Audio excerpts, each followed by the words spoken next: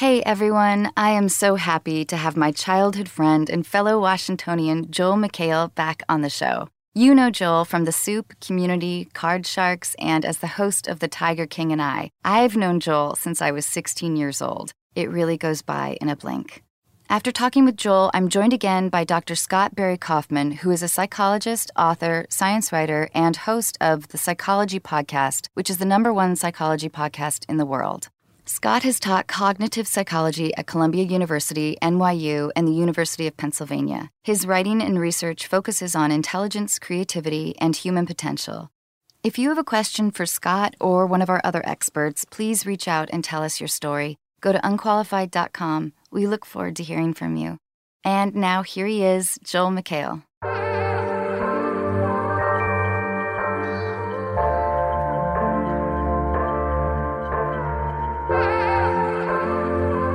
Ladies and gentlemen, you are listening to Unqualified with your host, Anna Faris.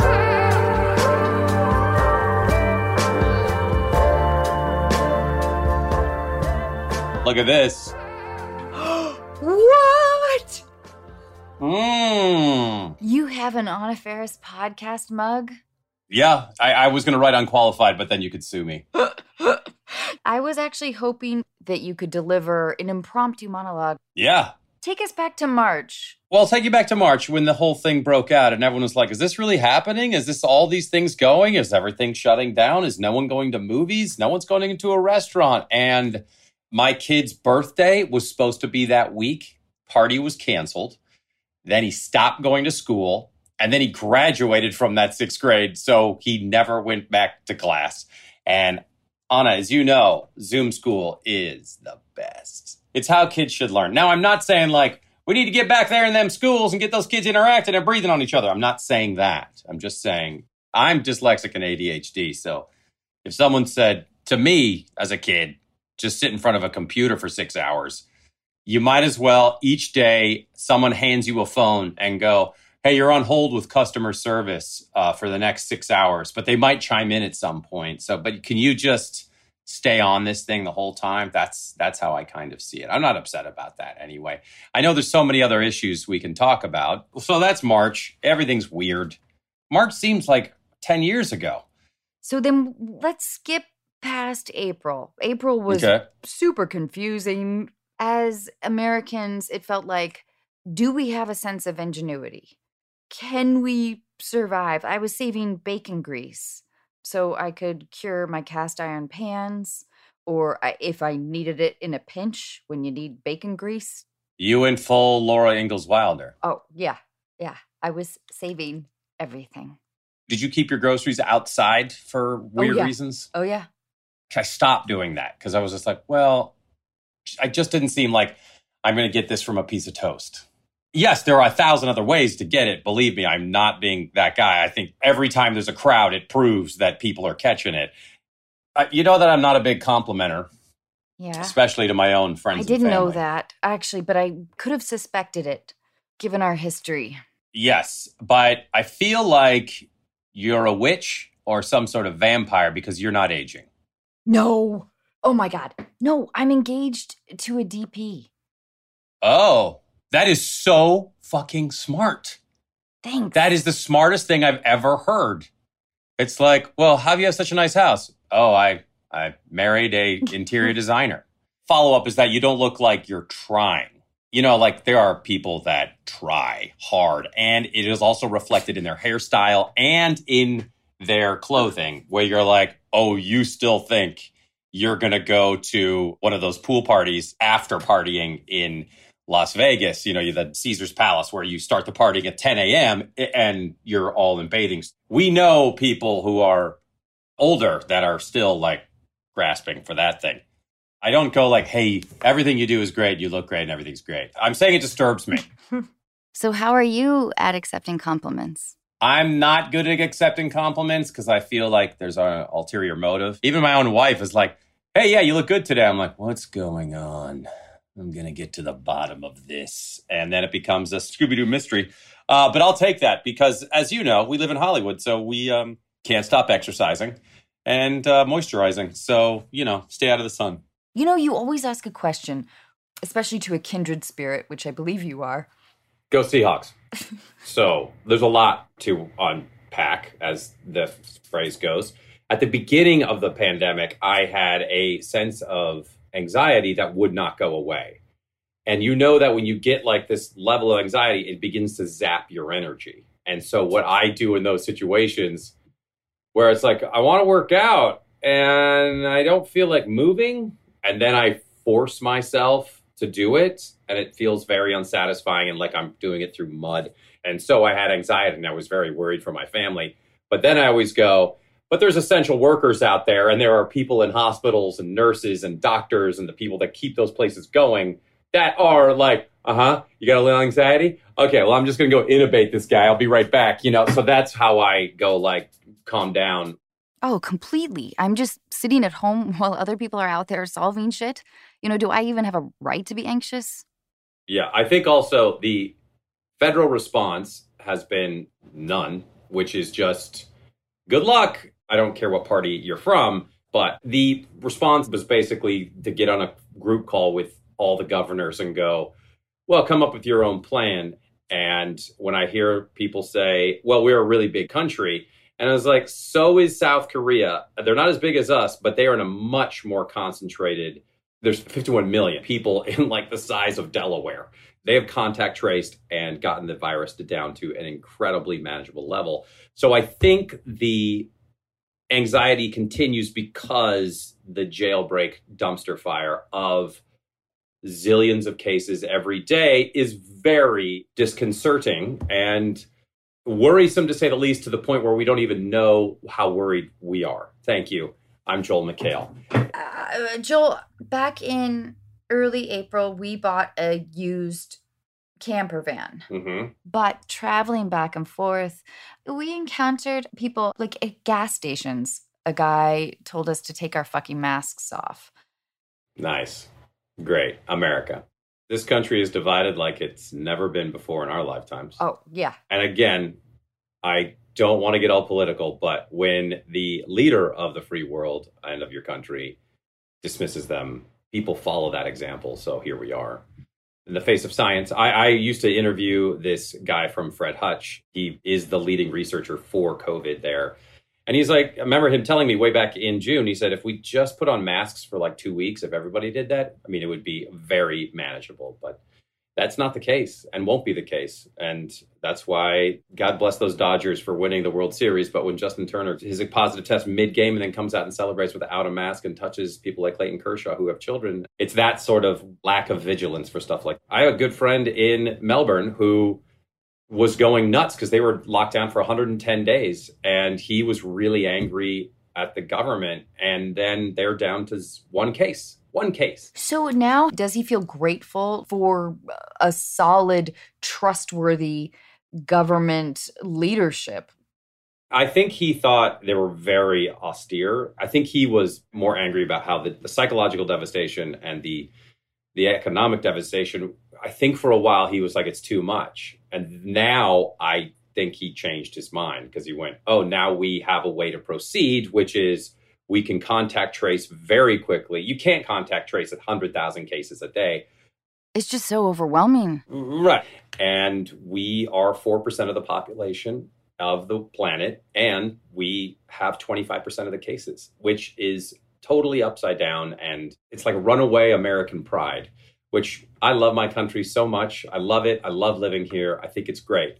But when people say it's my right to blank and ignore very obvious science, I mean, from Dr. Fauci, who at a rally, people that are saying, fire Fauci, is like, there has to be a practical side to American pride and come together as a family and go, let's take care of each other by wearing a fucking mask.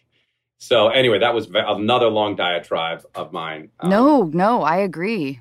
Okay, let's talk Tiger King. Oh. So back in early April, you did a Tiger King special, The Tiger King and I.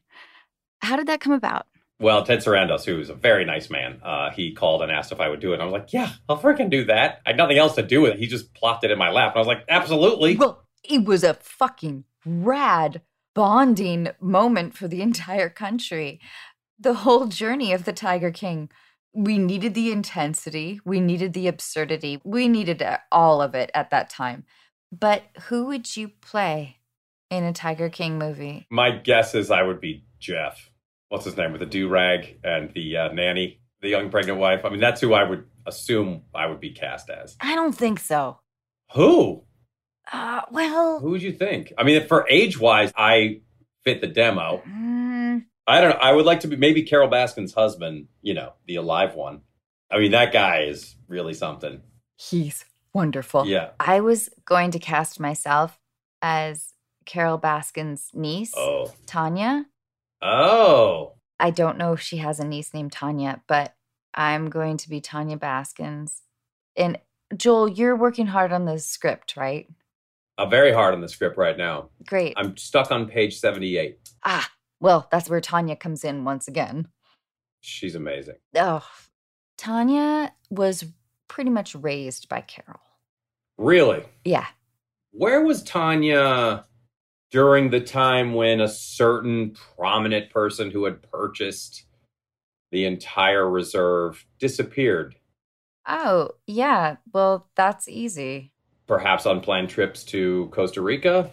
Yeah. He loves the tropics. He loves monkeys, coconuts. Mm-hmm. And so he wanted to go, do that. Okay. But anyway, he is awesome and he's doing great. And more importantly, Carol's doing great. Tanya, I'm going to need to interview you more because I'm writing this screenplay. So I got to ask you a few questions. Yeah, sure. No problem. How old are you, Tanya? May I ask? Yeah. No, I'm 26. Okay. And so, Tanya, you're very close to Carol? Yeah. Aunt Carol is like my mom, basically. Did you go to the wedding to her most recent husband? Yeah. I was her bride niece. Did you put the collar around your future uncle's neck and then gave Carol the leash? Well, it wasn't exactly a leash, but yeah, I put the wedding collar around, and I think it's so romantic. Don't you? Oh, I thought it was they were some of the most remarkable photographs. They're literally attached. They're literally attached? Yes. I mean, one is on a leash and, doesn't have a choice. Right. Well, I guess my question is, were you there when your first uncle disappeared? Yeah. He always loved to fly. Right. But then 5 years, because in Florida, someone is declared dead if they haven't heard from them in 5 years, then you can claim that person's possessions. And so 5 years and 1 day. I have to tell you, I feel like your questions are getting a little intense. My Aunt Carol is the most loving, generous, kind, intelligent person I know. Would she ever kill anybody? Only in self-defense. Right. The good point. Or if maybe she accidentally left, the door of a cage to a very powerful big cat open. Don't you think it's weird how with the success of this show, no one has heard from him at all in Costa Rica? You'd think he'd be spotted, right? I'm sure there's a very reasonable explanation. It seems just weird because of even if Anna, if I was like, you know what? Joel McHale, I'm going off the grid. I'm moving to Argentina. And unless I barricaded myself in a cave where somehow I had sustainable food and no one could find me, I could pull that off, maybe. But don't you think a person that needs to buy food, have a place, he's going to need money since he doesn't have any. Someone would just kind of oh, hey, you're the guy from the thing. Maybe. All right. So if you could live anywhere in the world, where would it be? For a year. For a year. Get this. I'm going to blow your mind right now. All right. I would want to live on a boat. All right.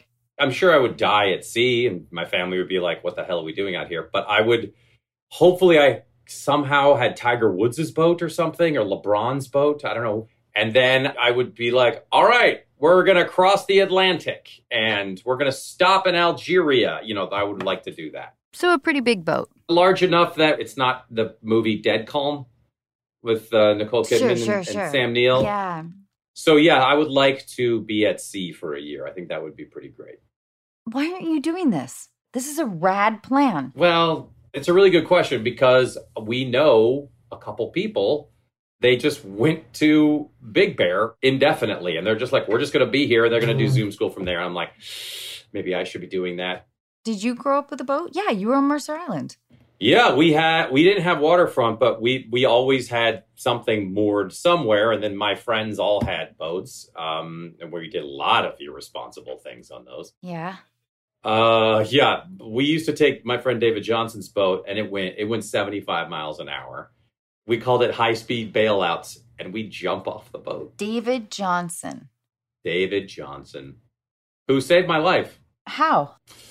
Well, I was skiing up at Crystal Mountain. Yeah. And we were skiing together. He was a good skier. And there was a poof of snow. He looked over. I had somehow collided with another skier. I don't have any memory of this at all.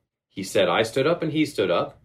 And I said, are you okay? And the guy said, yeah. And he goes, are you okay? And I said, yeah. And then I skied up to David and I'm like, let's keep going. And then he said, I started talking very strangely on the chairlift, like gibberish. Like, he was terrified because I had been hit in the head and not knocked out, but I had fractured my skull. So holy shit, Joel. Yeah. So I have no memory of the day other than, like, I have no memory of waking up, getting ready, being on the bus to go skiing. I don't have any recollection of that at all. But one of my recollections is that it was a very cloudy day and it was bright and sunny. I was told later. They were like, it was one of the nicest days of skiing. And I was just like, I feel like it was very cloudy and I was in a tunnel. And so he took me to the infirmary. But if I had been alone, this is where you hear about like a soldier, like getting shell shocked, like blown up or like hitting their, and just wandering away from the battlefield or wandering straight into the battlefield. I would have just skied off into the hinterland. The day is gone. So like going to someone's car to be taken home would be just out of the question. I would have just like, I'm going to sleep here under these beautiful trees and then just never woken up from exposure. So they got me in there and then they figured out that I had been hit in the head. I drove home and I didn't drive home, but I lost all my short-term memory for like 6 hours. So I kept going like, who put this glass in my hand? What's going on? Like that was me for hours. So David Johnson led me down the hill. So I would have a different guest today if it weren't for David Johnson. Yeah, very nice guy. I saw him once. I saw him at the reunion, and I said, thank you again for not leaving me. That's amazing.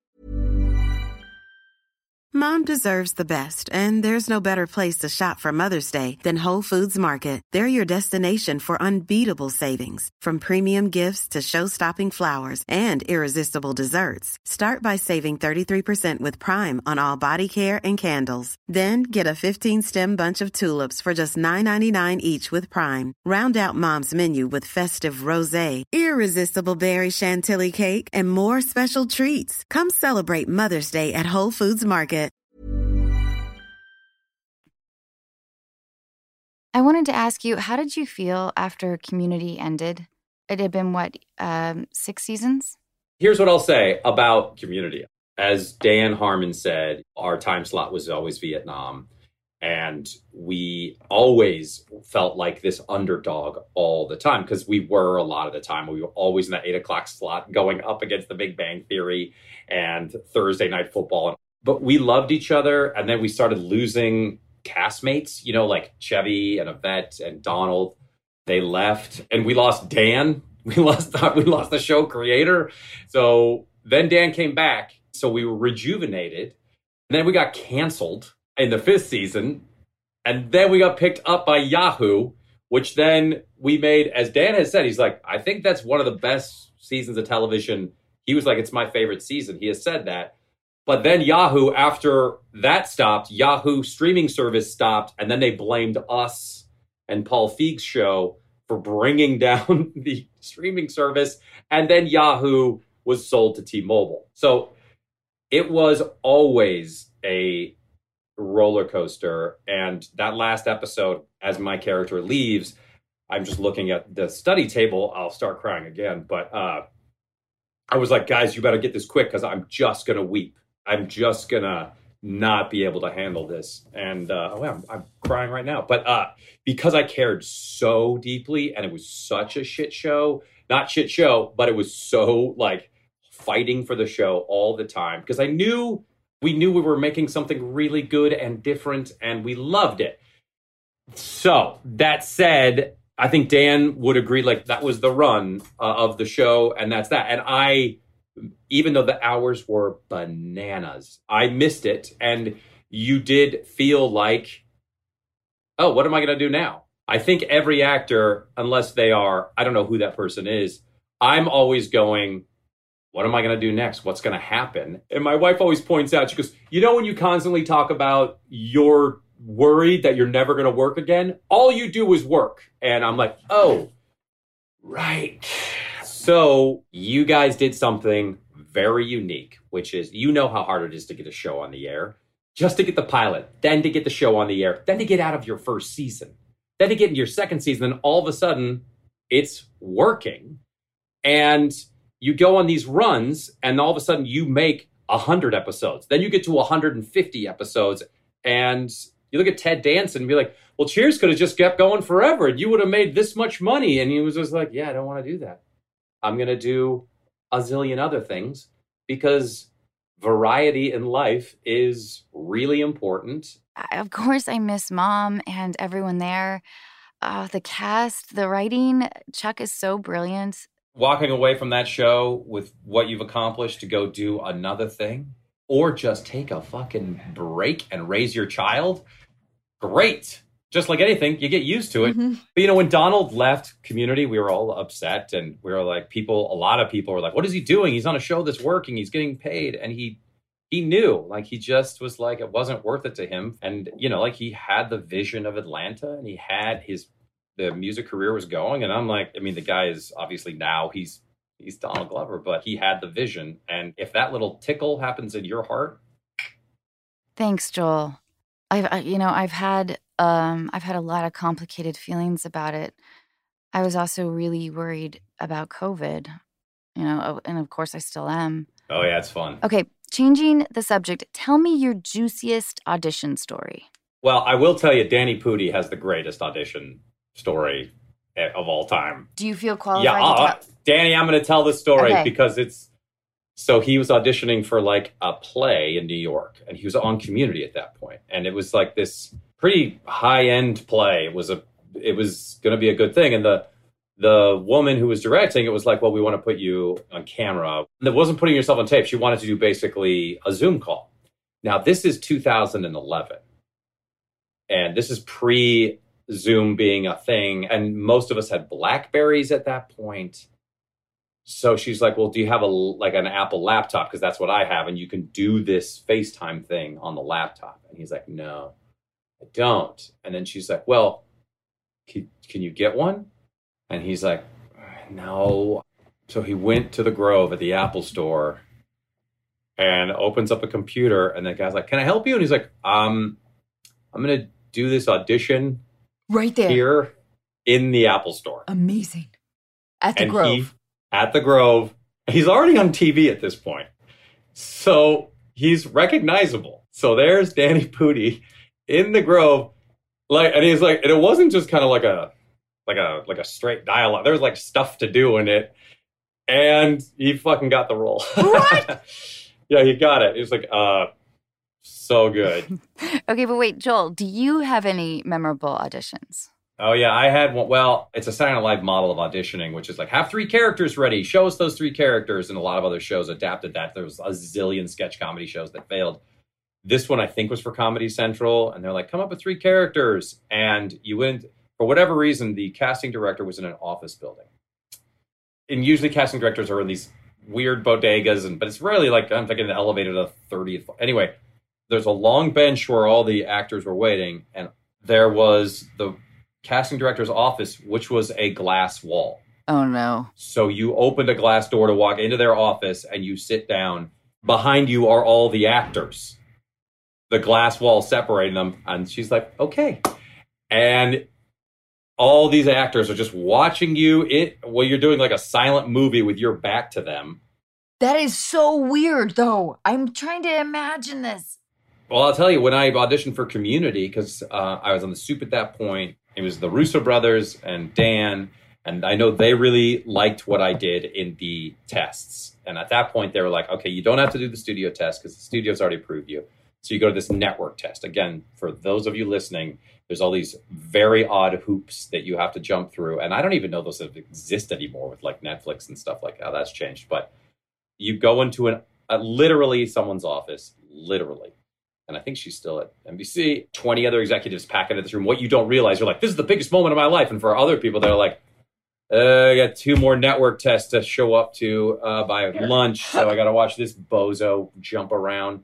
If we knew that, though, wouldn't that have been of comfort? Yes, but I don't know how much I could have convinced myself. I know. Yeah. But I think the other thing we all don't factor in as actors, we put the pressure on ourselves to go like, I need to get this. And if I screw this up, everything is my fault, when you don't realize like, oh, the casting director wants someone, this executive wants someone else. You might just be a prop. You might just be brought in there as the setup man. And there's so many other cooks in the kitchen that you could give the greatest audition of your life. And you're like, thank you. We already made a decision 3 days ago. So that happens all the time. No, we're like the tile that a contractor brings. Like, well, yeah, this one's good, strong, but okay. Yeah, but you're right. The other one, this one with the blue is way better. Right. Oh, the number of times that they're like, they really wanted you, but you don't have foreign value. So they're going with, like... They're going with the guy that kind of looks at you, but he's been in more movies, so sorry about that. No, so I auditioned for Community, and it was the Russos, and Dan was in there. All these executives were in there. We do the scene, like a couple of scenes, and I was like, oh, that went pretty well. Like, it's gone well. They laughed. I got good laughs, and I walked out, and then the Russos come out. They're like, all right, so you didn't get it. And I was like, I didn't get it, because they were like, they had told me, they were like, we're rooting for you. And I was like, so they're like, some of the executives are not sure. And I'm like, okay, so what do we do? And he was like, all right, so we're going to bring you back in. We're going to get rid of all the executives, and we're just going to film it. And then we're going to send that tape around to the executives. So I did that. So then a day goes by, and then they're like, okay, they watched it and they're going to go with you. I'm like, ah. So they watched it and they're going to go with you? Not like, you got the role because you did a fucking amazing, like a shrug. Like, I don't think I could have digested that information very well. I think the Russos were like, fuck those guys. Don't worry about it. You already knew that you had somebody like that had your back. Yeah. And I was so naive at that point that I was just kind of like, oh, well, this is going to go for 6 years. And then it did. I mean, sure, it was a shit show to get us to the 6th year in the best way, but I was very naive. I was just like, oh, this is going to work. This is a thing that's great. And then I realized after now, so many years, I'm like, oh, there is zero guarantees of anything. So true. Okay, can I ask you, what was your first love like? You mean Carrie Fisher, Princess Leia? Sure. All right. Yeah, I saw Star Wars in the theater in 1977. My dad took me to the United Artists Theater. That does not exist. It was right by the Pink Elephant Car Wash near Denny Way in Seattle. Yes, and I remember. Yeah, and I've never been more in love than I was with Carrie Fisher. And I didn't realize it, and then I very briefly met her in like 2002 at a film premiere of a film that my friend was in. Proof of Life. My friend Pamela Reed, who is one of the greatest actors from Tacoma, Washington. Carrie Fisher was at this after party, and I was just like, oh, I didn't say it, but I was just like, you're the love of my life. I mean, it's like, I've always been in love with you. I'm always going to be in love with you. And like her face, I was just like, when I still watch Star Wars, I'm just like, man, that was my first love. I wish you had told her that she was your only hope. And she'd be like, I never heard that before, dickless. Don't look to me for pickup lines, Joel. Yes, definitely. But wait. You didn't have like a 3rd grade crush. Oh, yeah. My first girlfriend, I guess, is in 5th grade. And that was Tori Bowes. Ah, Tori. I remember Tori. Mercer Island. Oh, really? Yeah? Yeah. Tori was cute. St. Monica's? Yeah. Oh, yeah. Pretty good at tetherball. Yeah, she was like a hopscotch queen, tetherball, the handball against the. Mine was Ryan Gervon. What's Ryan doing? What is he up Ryan to? Gervon was the fastest runner. And I would buy him ice cream every day for 25 cents. It was ice milk covered in, sort of a plasticized chocolate dip that they served at the cafeteria. At the school? At Edmonds. Yeah, Seaview Elementary in Edmonds, Washington. And Ryan Gervon could run like nobody else. I've never seen somebody run like Ryan Gervon. And any field day, he was the king. Yeah. So he was dating Michelle Lydon in 3rd grade. And Lydon? Fuck. But with enough ice cream, he ended up dating me at the same time. I was thrilled. I did not mind. Very, very progressive. Yeah. So Ryan had Michelle, who was his number 1. I was number 2. I provided the ice cream and the, cheerleading support for fast running. And then it fizzled out, 4th grade. Who dumped who? Oh, who do you think, Joel? Gervon did it? Yeah, he was tired of the ice milk ice cream.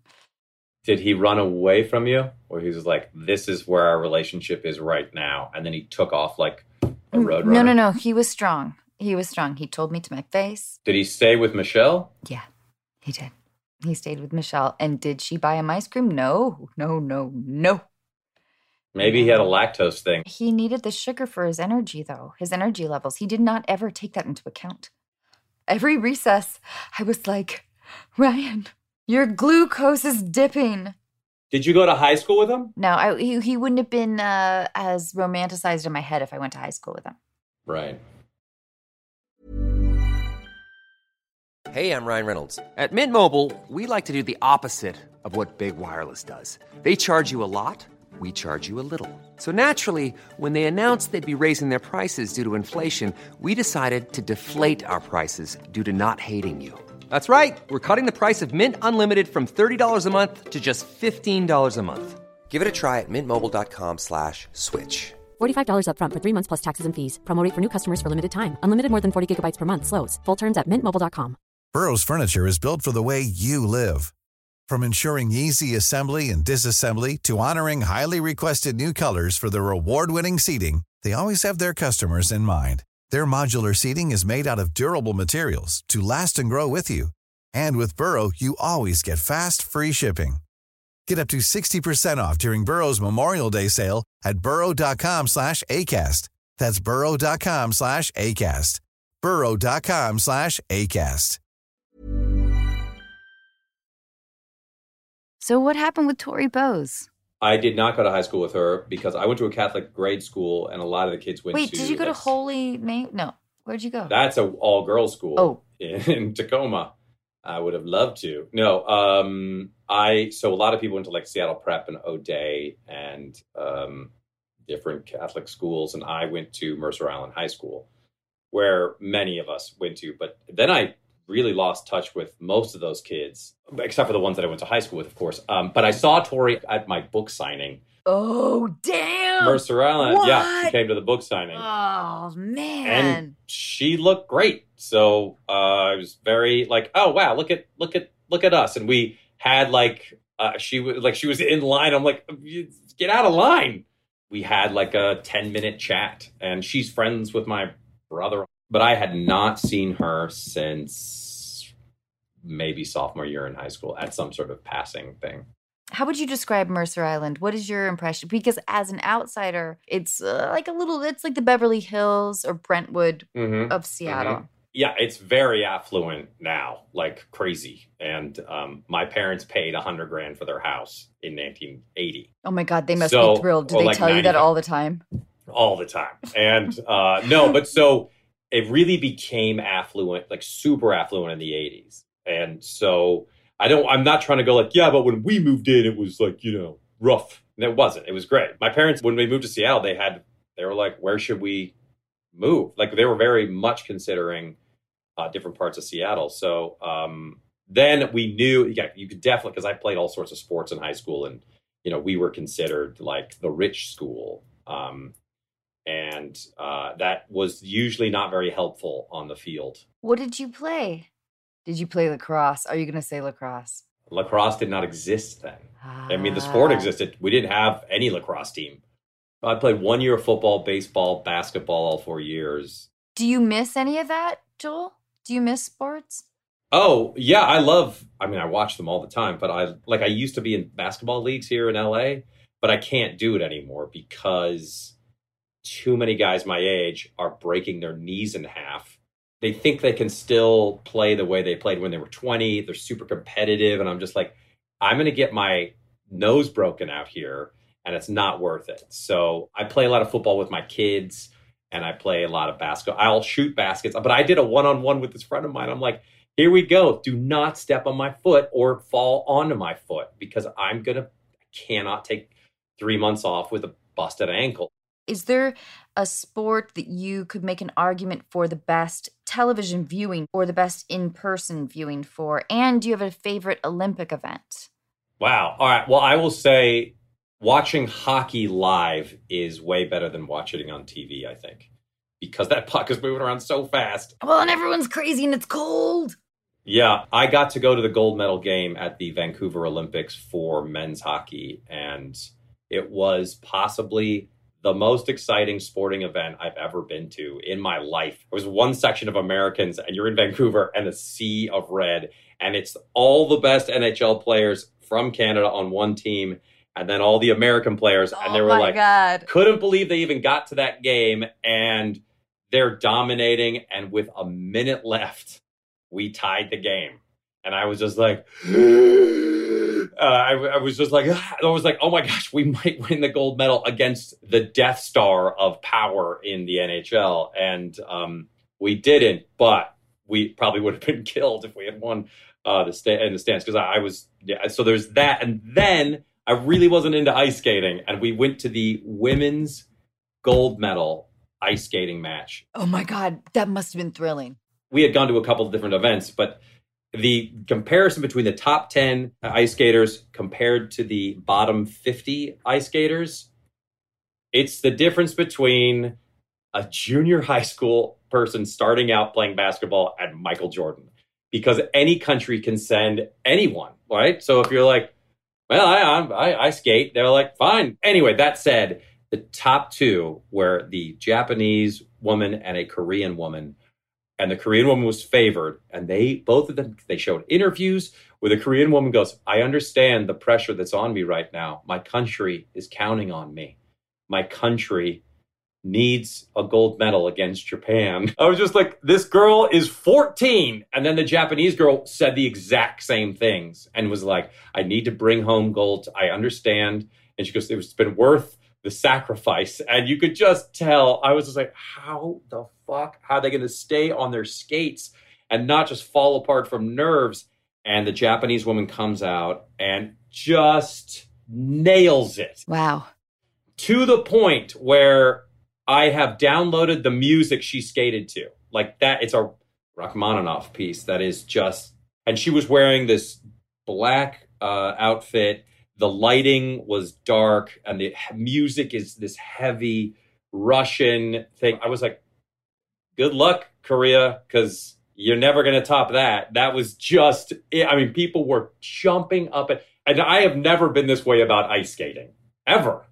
And I am just like, yes, this is the greatest thing I've ever seen. And the Korean woman, when she walks out on the ice and it's all quiet, nothing has started, and you just hear the skates like ding, ding, ding, ding, ding. And you could crowd was silent. And she does that thing where they get into that position and then they're ready to go. And that music came on and she fucking nailed it, blew it away and won. And she won. And I would be like, I don't know how this happened. She just won the gold medal. And it was like, there's no way you could come close to what the Japanese woman did. And, you know, like it was all these cliches. And I could not believe it. I don't know what you would compare. I've never seen anything like it. Joel, you're such a great storyteller. I was so fucking right there. Oh, I'll send you the music. I hope so. This is another tiny little sports moment. Tell it. Because when I was on NBC, they did all the tennis, and I was like, I want free tickets to tennis. And so we went to the French Open in Roland Garros, which is right in Paris.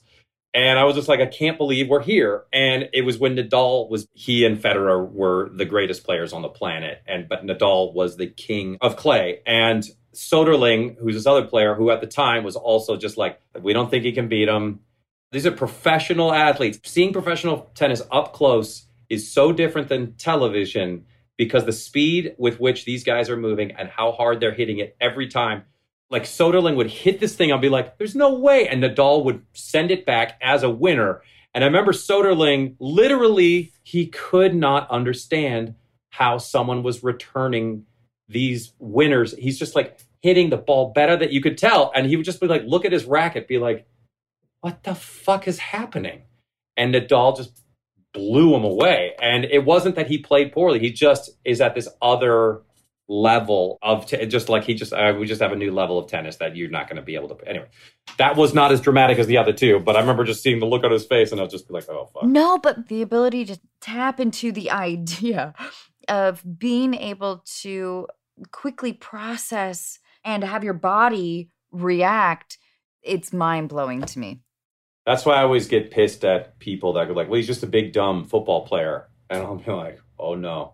College football is hard enough, and so is high school. But when you get to that NFL level and you see Russell Wilson making 500 decisions at once, it all happens at once, and it's so beautiful, and it's just kills me. Do you bristle at the idea of comedy, the idea that comedy is easy somehow? Yes, I not only bristle, I become angry.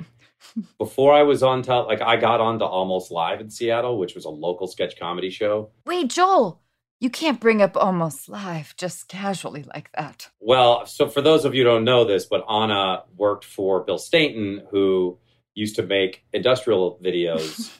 I think, did I get you the video of that? Oh, yeah. Last time? Thanks for calling Red Robin. Here at Red Robin, we always give good phone. Oh, that is so creepy. Like some dude was like, I got a good one. It's inherently so funny because you're like, all right, this is how we would like people to answer the phone. Hi, welcome to Red Robin. Blah, blah, blah. But then Anna played multiple characters and you're like, this is how you should not answer the phone. And you're like, hello. I'm just like, it's so wonderfully over the top. Like, who's going to answer the phone like that? But it was so funny to see like how not to do it. But wait, I want to hear more of your Almost Live stories. Before I got into Almost Live, almost none of my friends, except for my friends who were actors, would take me seriously. They would be like, you're going to do what? Okay. Why don't you go do your cute little skits? Why don't you go do your little thing where you jump around on stage and you make your little make-em-ups? I think that's a Northwest thing.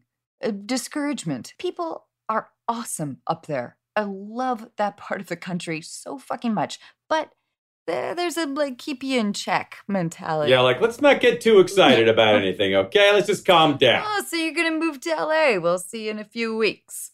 And then when I got on TV, oh my gosh, everyone was just so impressed. And I was just like, I'm doing the same things. So that said, like my friend, he was getting his teeth cleaned and the dentist asked him what he did. And he's like, oh, I'm an actor. And he's like, well, isn't that just something you do?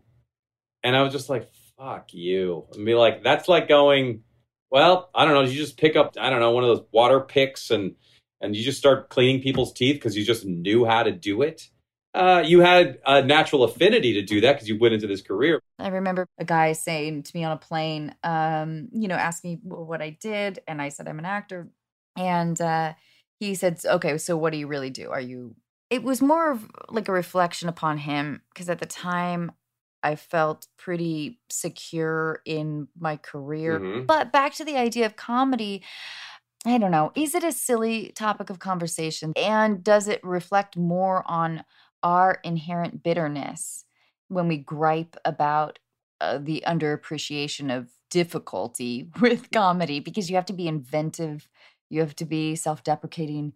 Mm-hmm. You have to be willing to be viewed as a fucking ding-dong by your audience. And amongst other mental challenges with comedy. And I don't believe there is that much of a separation between comedy and drama. And that was very confusing when I first moved here. There was such a division between the two mentalities. It didn't make any sense. I have agreed with everything you've said so far. I liked how the Golden Globes, even though it seems to only be decided upon by like 4 or 5 people, but how they were like, who's the best comedy and the best drama? And so that's why with the Oscars, like, there's very few comedies. And then what happens is like, well, the last comedy was really, Annie Hall or whatever it was, which makes comedy a second-class citizen.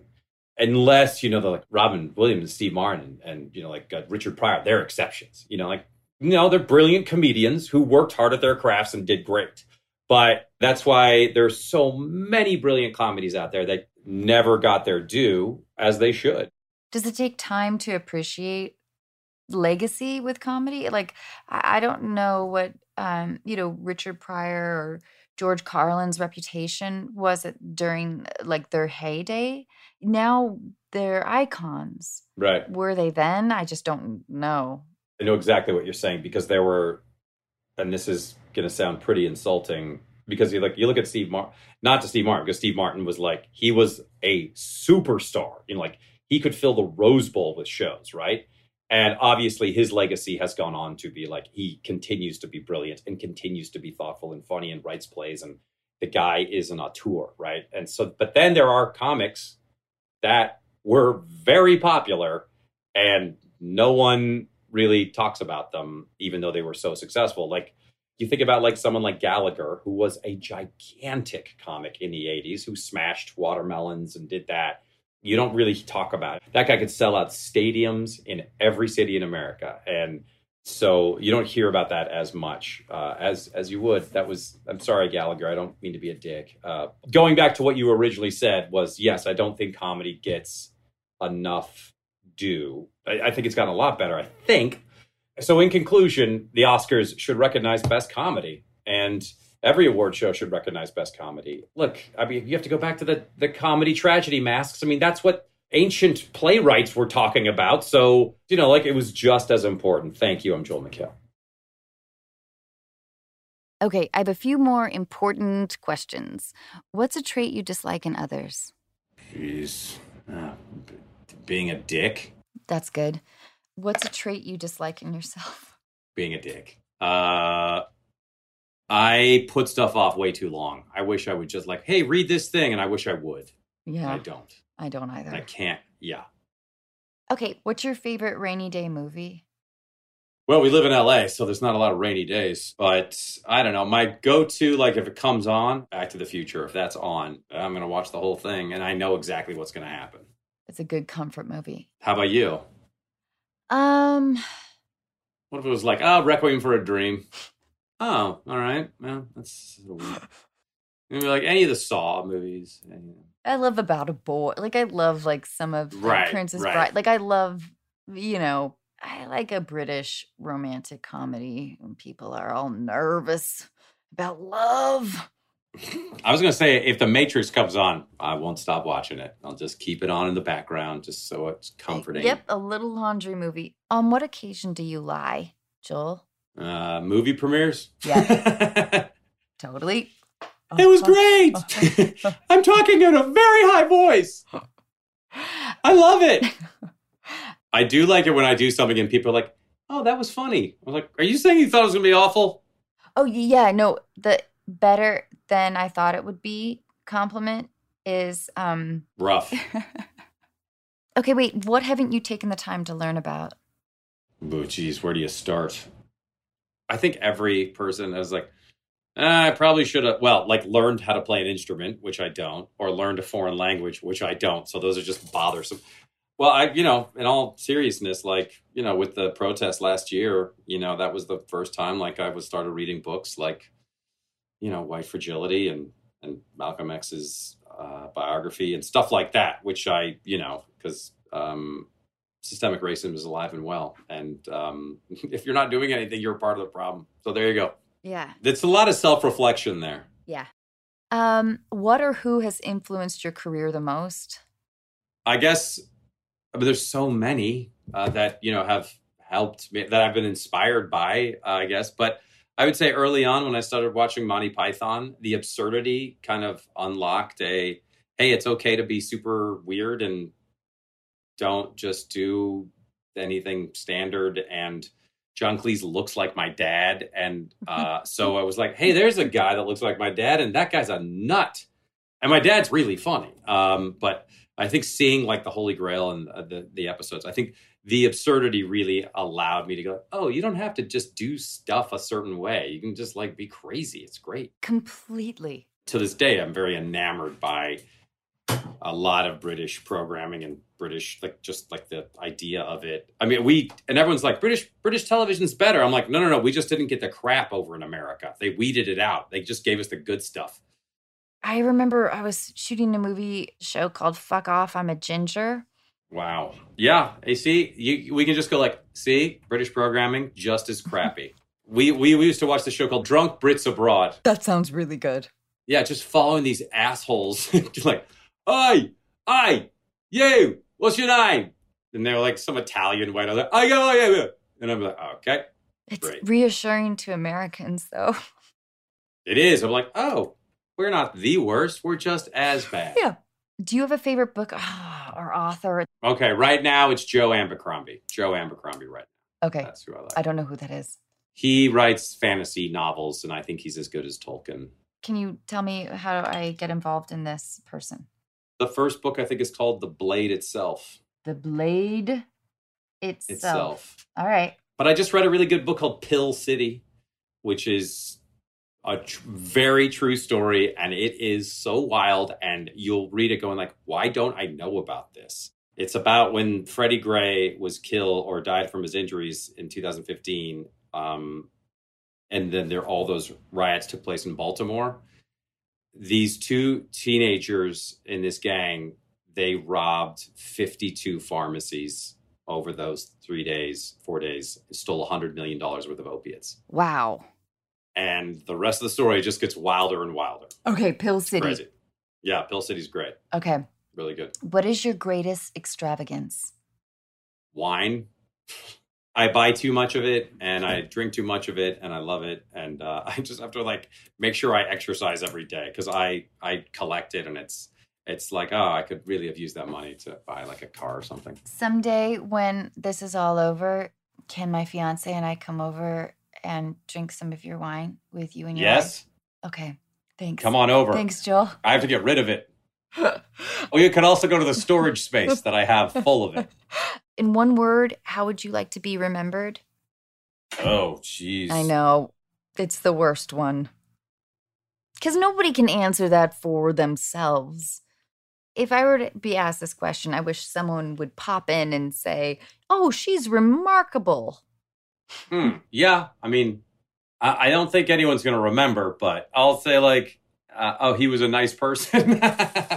It's gone a long way in my life, as we already talked about. We're like, just being nice and being nice back on some sort of work situation is worth its weight in gold. Because you spend so much time, working a lot of the time. Just like, you were cool to people. I mean, like Ted Danson, look at him, right? It's pretty much well known that he's one of the nicest people in the business, and that's quite a wonderful reputation. I love that. Okay, I know you have to go.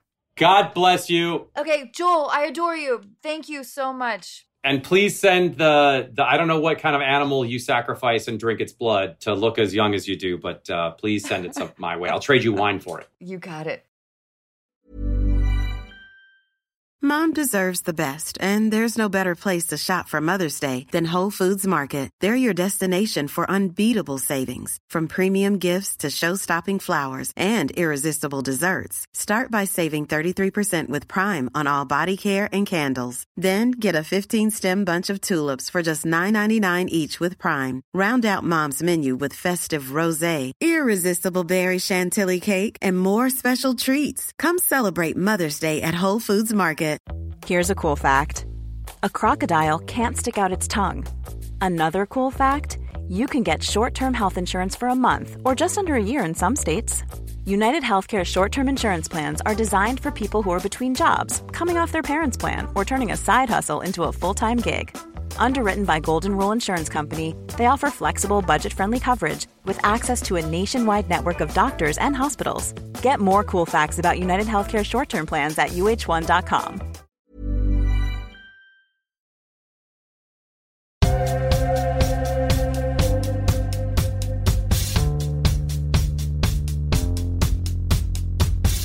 Hey everyone, Dr. Scott Barry Kaufman is back on the show. Scott is the author of Transcend, the New Science of Self-Actualization, and his work has appeared in The Atlantic, Scientific American, Psychology Today, and Harvard Business Review. For more on Scott and our other experts, you can find links on our website, unqualified.com. Hey, how's it going, Anna? Hey Scott, thanks for doing this. Thanks for having me on. All right, we're going to call Adam. Hello? Hey, Adam. Hey, how's it going? Oh, great. Hey, thank you so much for talking with us. I am here with Scott Barry Kaufman. He hosts the Psychology Podcast, and he's a professor at Columbia University, all kinds of crazy credentials. Hey, Adam. How's it going? Hey, Adam, will you tell us what's going on? Yeah, the last year has been pretty crazy in my life, aside from the pandemic. I got laid off from my job last summer, and then my mom got sick. She passed away in December. God, I am so sorry, Adam. And then obviously the pandemic started in the new year. And then my relationship sort of ended about a month into the pandemic. So I've just sort of been like living this weird sort of existence for the last, year and a bit. I'm still living with my ex, which is like the weird part, I think. Yeah. Adam, as I'm like reading your email, I'm like, I don't know why Adam's not talking about the most crucial part. Can I read a few sentences from your email, if you don't mind? For sure. Yeah. You wrote, my life has completely changed over the last year, pre-pandemic. Major life changes, including losing my full-time job in 2019, losing my mom to cancer in December, and my 10-year relationship ending a month into the pandemic, although we are still living together due to financial situations, and we have a dog who I'd like to not leave. Adam, what a fucking shit show you've had. Yeah, I mean, let's be honest. There's lots of people going through way worse. It's just, this is all like in my 1 year of like real drama. But yeah, I mean, the relationship, I think we both sort of knew it was coming, but didn't really want to admit it. And then when the pandemic started, we sort of had more time to talk about things. And just financially, we've had to continue living together, which has been fine, but it is a little bit awkward, obviously, just being together, but not being together. Adam, did you end the relationship? Well, we ended it together. He and I talked and just decided that we knew that things were not great being in that like romantic aspect of the relationship. It feels like you, if my gut is right, that it was either very mutual or you were the one who initiated. I think I've been feeling that way for a while. It's not anything that like either of us did because we get along really well, but there was no romantic side of anything anymore. And we sort of just realized that like we've become really good friends over the last 10 years. We're sort of moved into that side of our relationship, I guess. Wow. So do you mind my asking, Adam, are you in more of a financial bind than your partner, or is it vice versa? Me mostly, because currently like just with job situation, like I'm only working a little bit at the moment. It's not full time. So it's harder for me to, I guess, to make a decision to move out and kind of get my own place and do my own thing. But I also have a little bit of money from after my mom passed away. So I could move out, I suppose, but without a full-time income, it's a harder decision to make. I think you should move. Yeah. Adam, I do. I'm not this abrupt normally, but I do, because I think if you guys are going to be together again, if that ever happens, if that's something that either of you want, it's important that there might be like a restart. Mm-hmm. Scott, am I off? Why can't you simultaneously look for full-time jobs while you're still living with him? I definitely have been. It's just before the pandemic started, and I guess in between December and the pandemic, I decided that I was going to maybe make a career change and look into some other stuff. And then obviously that's become more difficult because of the pandemic and people not maybe hiring as much or those jobs not being around. And I sit at a computer all the time and apply for jobs and stuff. And it's just been a little bit difficult to actually find something and move on, I guess. May I ask what field?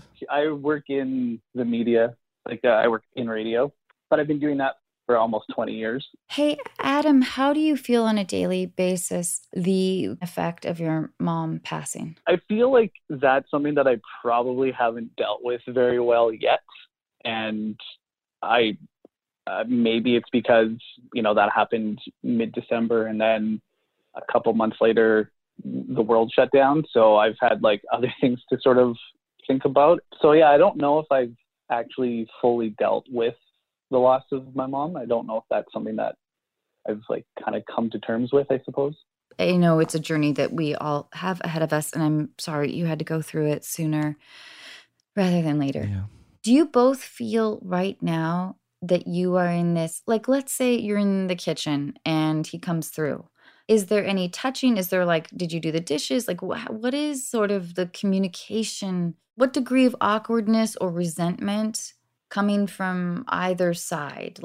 I think maybe it's more my awkwardness, not being awkward around him, because we've lived together for 10 years. So, that's not the awkward part. I think it's just the awkward part of living with someone who I was with and I'm not anymore. And part of me thinks that, I guess, trying to decide whether or not to move on and do something different in my life, just in general, sort of came because of the fact that I did lose my mom. And it's one of those things where I just sort of saw that moment of well, we don't have all the time in the world. So maybe it's time to find a new path, I guess.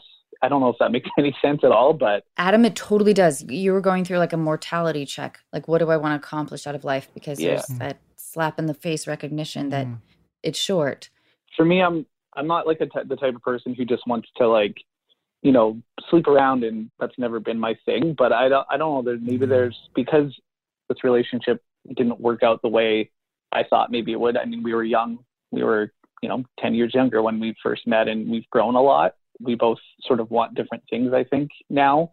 So the awkwardness for me is more that it's not that I don't love him as a person and as a friend, but I don't know if even if we wanted to still be friends afterwards, which I know we will be, it doesn't allow me to move on and experience life by myself.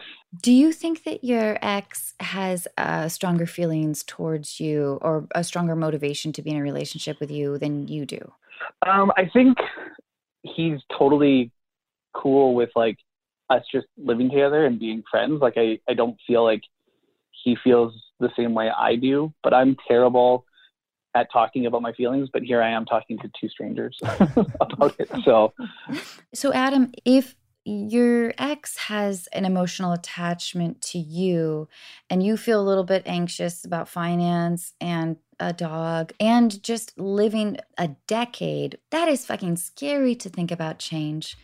But I would encourage it, Adam. I think that you wrote us for a reason, because I think that you maybe want to, don't you think?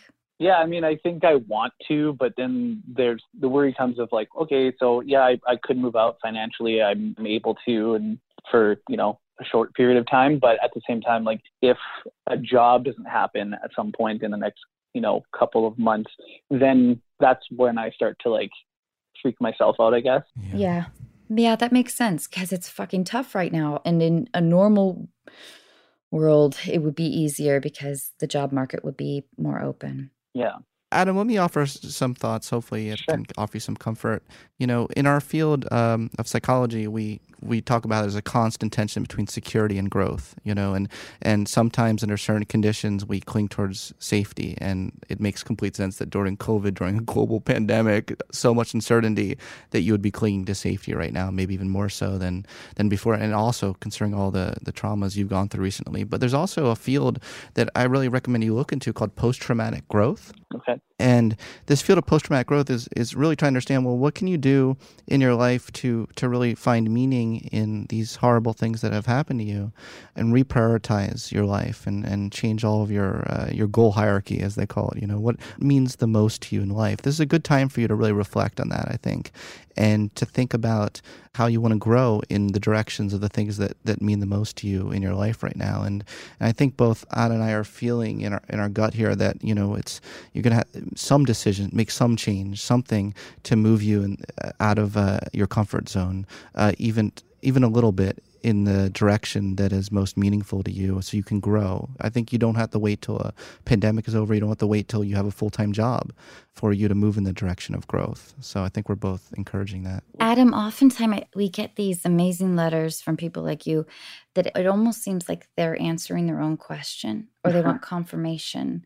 Right. And you definitely fit into the category, in my opinion, that you want support for the idea of change, which is terrifying. Change is so fucking scary. Yeah. Oh my God. I've been through 2 divorces and, you know, it's like you think things are going one way and then there's a big pivot and it's thrilling and scary and head spinning. But I get that sense from your letter, Adam, that you are ready for a change that involves growth outside of this relationship, which might really mean moving out.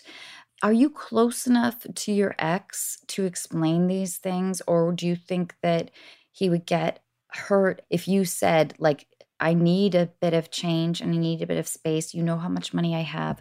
I can afford it for this long.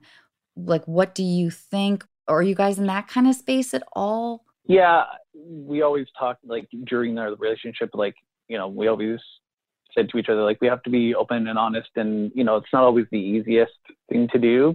And I think for me right now, it's a little bit harder to be honest just because I don't want to start a fight. And wait, Adam, this is interesting. Wait, do you guys still fight? No, we don't fight. Like, we have little arguments. That's the thing, is that it feels like we're still in a relationship, even though we're not, because we're together. With no benefits. Right. That's exactly right. That's exactly right. But it's that sort of thing, right? So I, because I'm the type of person who never wants to, like, cause any sort of friction, I don't always share my thoughts or my feelings, and then it makes it worse for me. Then I get upset, like, I'll blow up later because, you know, it's all of these feelings are stuck inside me. Yeah. What I'm trying to get at, Adam, I think is your partner more in love with you than you are with him? Maybe. I guess if I was, like, to have to give you an answer, I would probably say yes, but, like, he's more comfortable being, like, in the current situation. He's, like, totally fine with it. And he still talks about, like, oh, we should do this or we should do that. And it's like, yeah, like, we can do things, but at the same time, like, there's part of me that wants to just be like, well, you know, I'm trying to separate myself from the relationship, but still be friends. And so when I say things, I'm like, yeah, like, you can totally go and do that, or you can do this. But then he always reverts it back to being us. I just wonder, is there a way, I wonder how receptive your roommate would be to you saying, I think that this is an important time for me to spend, like, 3 months on my own. Would you mind? Because you're an important part of my life. You'll always be a part of my life. I'm not quite sure where I'm at dealing with my mom, dealing with all of this.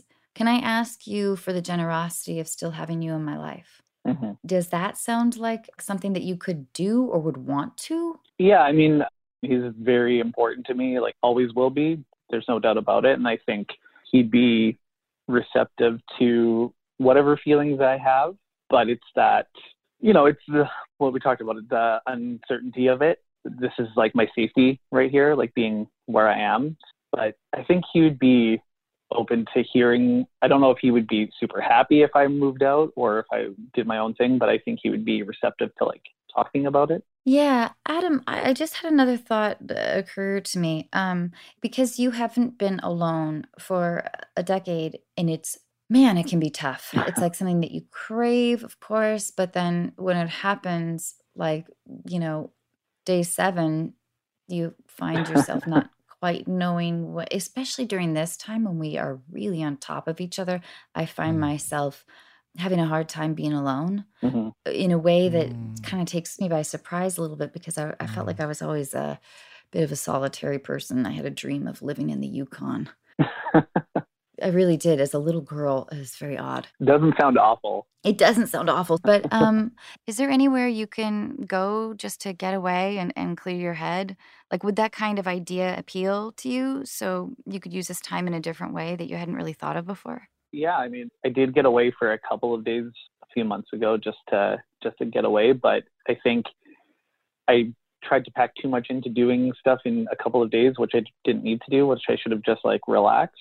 So maybe something like that would help, like just getting away, and even if just went somewhere for a week. Completely. Just anywhere, even close by, right? Oh, totally. I think that, like, at least you'll be able to gauge. There'll be moments where you'll have at least if you're me, Adam, moments of like kind of independent euphoria, like what could happen? And then moments of like, fuck, I'm in a shitty hotel room and I really miss like having somebody curled up next to me. Yeah. But you might be able to gauge sort of how comfortable you are with it. Right. It's not like you're moving into a new apartment where you're setting up a whole new lifestyle for yourself. This is like a temporary mental check. Mm-hmm. Scott, what do you think? I like that idea a lot. I feel like you don't. Well, if I had, like, let's say you're one of my clients and I had a longer amount of time to talk with you, I'd really want to dive into the specific areas of life that you most want to grow in right now. You know, like with the media, even though you're not finding a full-time job, what can you do can you volunteer for an organization? I'm not 100% convinced that just getting out of your current living situation is going to be what you need, as much as feeling like you're growing in other areas of your life so that you don't feel like you need this as the security blanket. Does that make sense? Right. That makes a lot of sense to me too. Yeah, I was just thinking about asking, like, if a job happened or something like on that side of things changed for me, would my mentality or my feelings about where I'm living, would that change? Would it become easier? Yes, I think so. Adam, I think any lifestyle change will be very impactful in terms of your reflection on your relationship right now, for positive or for negative. I think that's quite right. I mean, I am pretty convinced that a lot of these concerns you're having, if your attentional focus is somewhere else towards a more growth-oriented direction, I'm pretty convinced that a lot of these concerns won't even become concerns for anymore, and you'll even be like, oh, you know what? Of course I'm moving. Something will be more clear to you. Mm-hmm. You know, practice self-compassion as well right now. I'm like really big into that, you know, self-compassion meditations. But be kind to yourself during this time and realize that during this pandemic and all this uncertainty and the traumas, think of all the things you've gone through. Very natural to want to cling to a safety solution, but I think ultimately, you know, we're both encouraging you here to find the areas of your life that are most going to lead to growth and lead to pride and enjoyment in your work, your job, your life. You know, you want to feel like you're future-oriented thinking right now. We want to give you kind of a hopeful mindset versus a security-oriented mindset. Does that make sense? Yeah, totally does.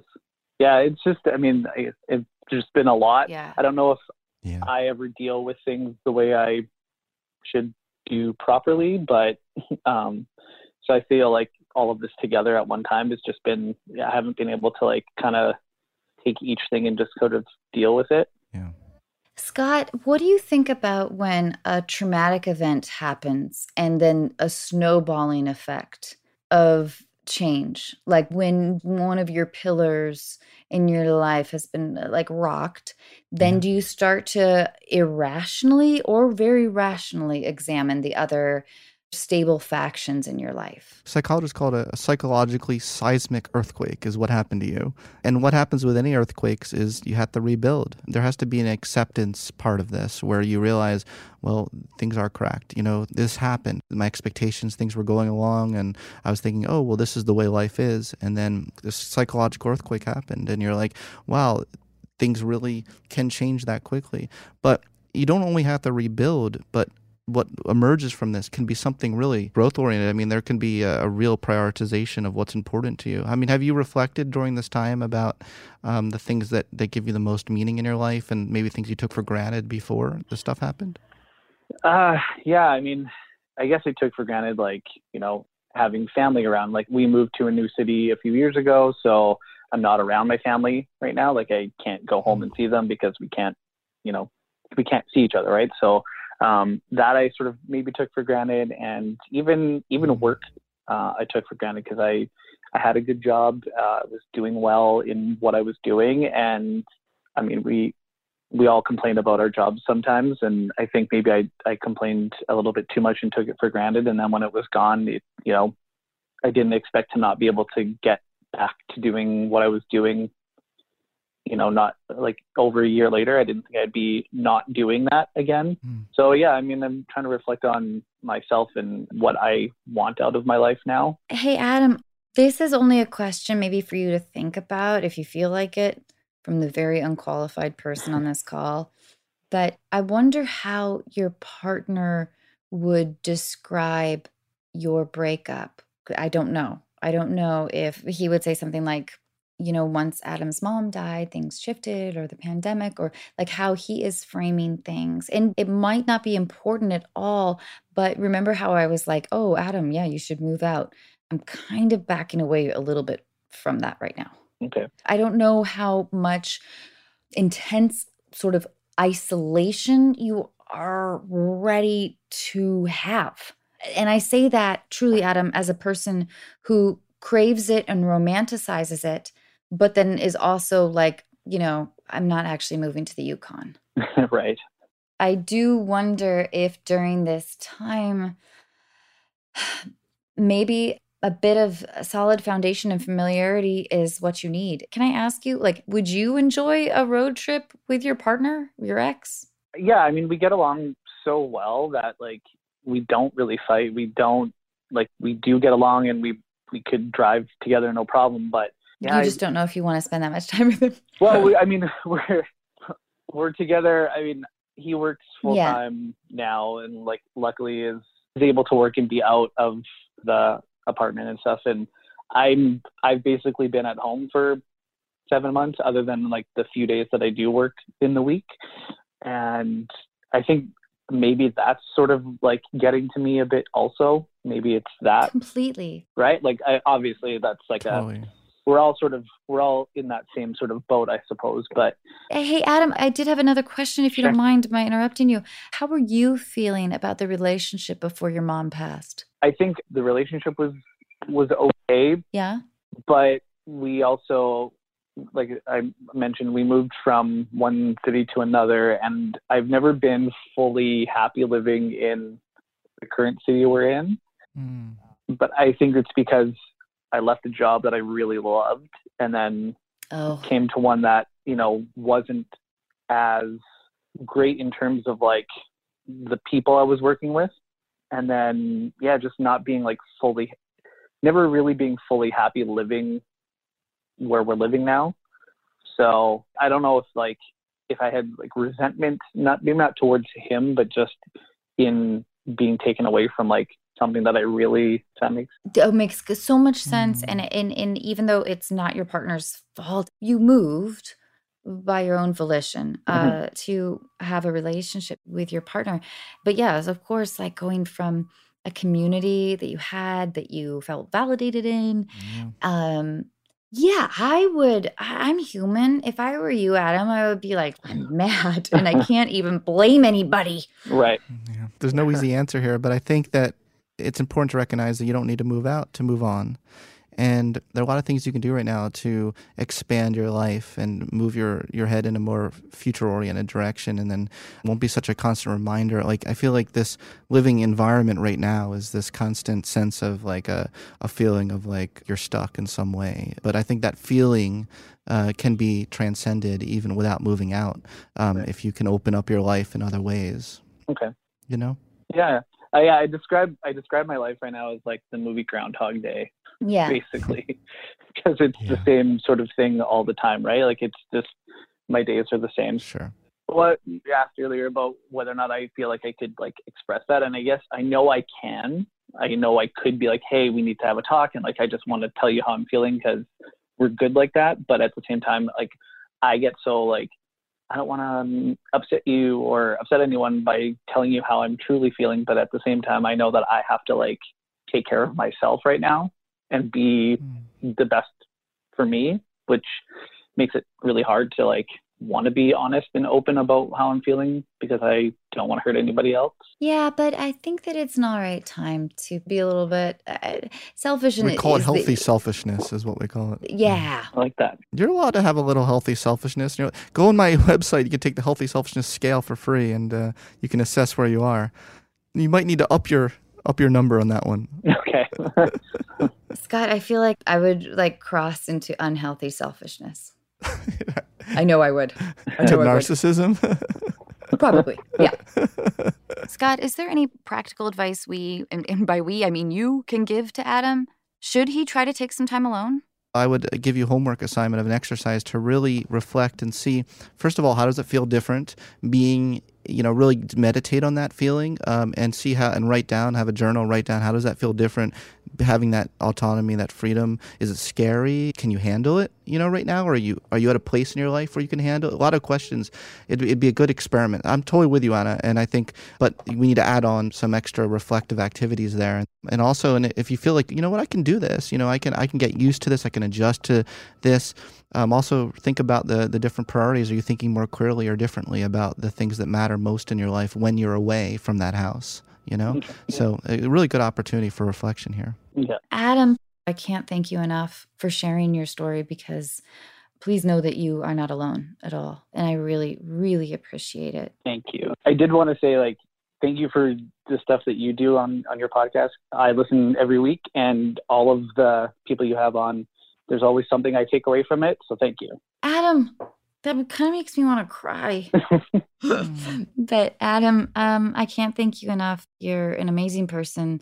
Can I leave you with a resource as well? Is that okay? Yeah, for sure. First of all, I would recommend that you open up your shared vulnerability with the person you're living with. So definitely, like you've opened up to us, it's a really beautiful side of yourself, and you shouldn't be ashamed of that. But also, I want to leave you with the resource of James Pennebaker's work on expressive writing.